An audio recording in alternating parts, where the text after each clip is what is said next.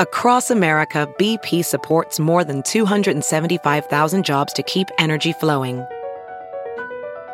Jobs like updating turbines at one of our Indiana wind farms and producing more oil and gas with fewer operational emissions in the Gulf of Mexico. It's and, not or.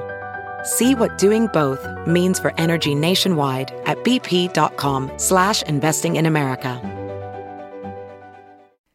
Good morning, I'm Margiela Sword, Fox 2 with your St. Louis news, driven by Bomarito Automotive Group. St. Louis Public Schools want to know what you think about plans to close 11 schools. They're hosting a virtual town hall meeting tonight at 6:30 on YouTube.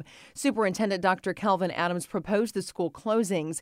People can ask questions using the chat feature, then watch their questions being answered live. A final vote on the closures is set for next Tuesday, December 15th. The death rate of COVID-19 patients in our area increasing at an alarming rate. That is according to the head of the St. Louis Metropolitan Pandemic Task Force. Dr. Alex Garza says the average number of daily deaths is 21. That is triple what it was in October. The St. Louis Archdiocese concerned about overcrowding at Christmas masses.